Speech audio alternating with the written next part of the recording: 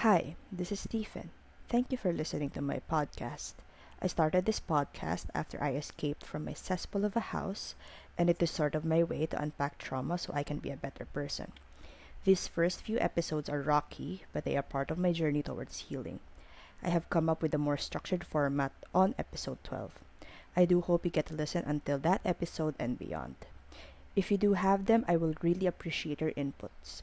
Thank you very much and happy listening. Hi, this is Stephen, and you're listening to 100 Days of Abuse, the podcast.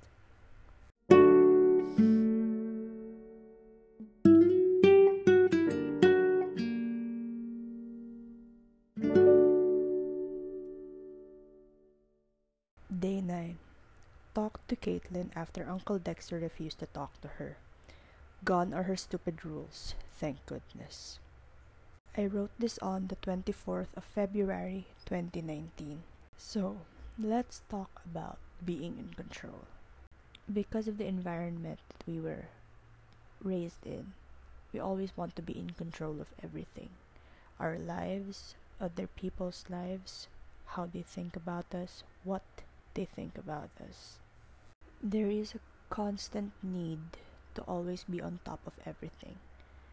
I guess, well, in my experience, that stems from the fact that everything is always brought up. Like, you have to be on guard for every little detail that they will tell you. Because if you miss one of those, it will spell maybe a week of silent treatment, maybe verbal abuse. Worst case scenario is physical and other abuses. This goes for both the scapegoat and the golden child. Maybe more so with the golden child. It's much more prominent because the scapegoat is, well, the golden child thinks that the scapegoat is in need of discipline, and because of that, they have to make rules to keep them in line and make the parents happy or the guardians happy. I mean, in my experience, I have my own set of internal rules that I follow, but Caitlin always wants me to follow her rules, but she can't do the same to mine, or to anyone else for that matter. She has her own set of internal rules that also applies to everyone else. I don't know, I actually don't have much discussion over this because I still haven't thought about this deeply enough that I can have a solid opinion on it about rules. But I remember a friend of mine, they are a new friend. I just met them this last month. And there was this set of rules that we had to follow upon entering a certain kind of group, and even if there were already 5 people in the group, they were the only one to follow the rule that was set upon entering that group. I remember messaging Morgan and telling them that, wow, this person has undergone what I have undergone.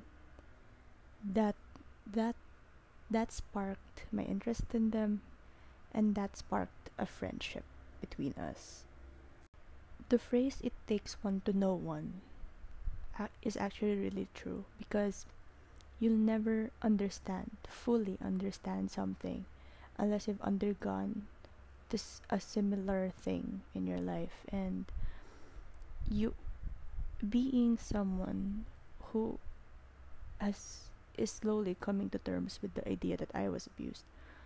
I can see the signs of other people around me, of my new friends that are undergoing the same exact thing, and I find it heartbreaking and at the same time exhilarating to see that there are other people like me, and there are so many ways that we can help each other, like support each other and listen to each other.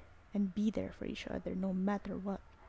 And all of that based off such a simple thing as noticing that they just followed one simple rule. It's amazing, and at the same time it's so sad.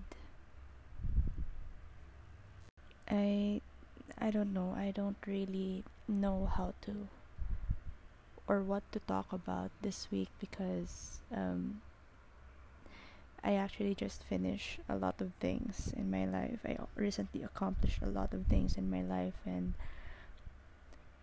I I have no space to hate or to be negative about anything because I just I just really like my life right now. I'm on the peak of positivity and happiness, and so many milestones have been conquered, and I'm I'm just genuinely really happy right now. So I don't really know how to lecture on this. I don't know. Help me maybe. Send me ideas. I don't or send me questions or what because I really want to converse and I don't want to out my friends because they trust me. That's one thing that I want to establish with everyone that I interact with who has undergone this situation. You can trust me. I will not do anything without your consent. Because if there is one thing that we lack, that I lacked, even after I escaped, is trust. Trust in other people and trust in myself most of all. I didn't trust myself enough. I just recently realized that I have to trust myself first before I could trust anyone else.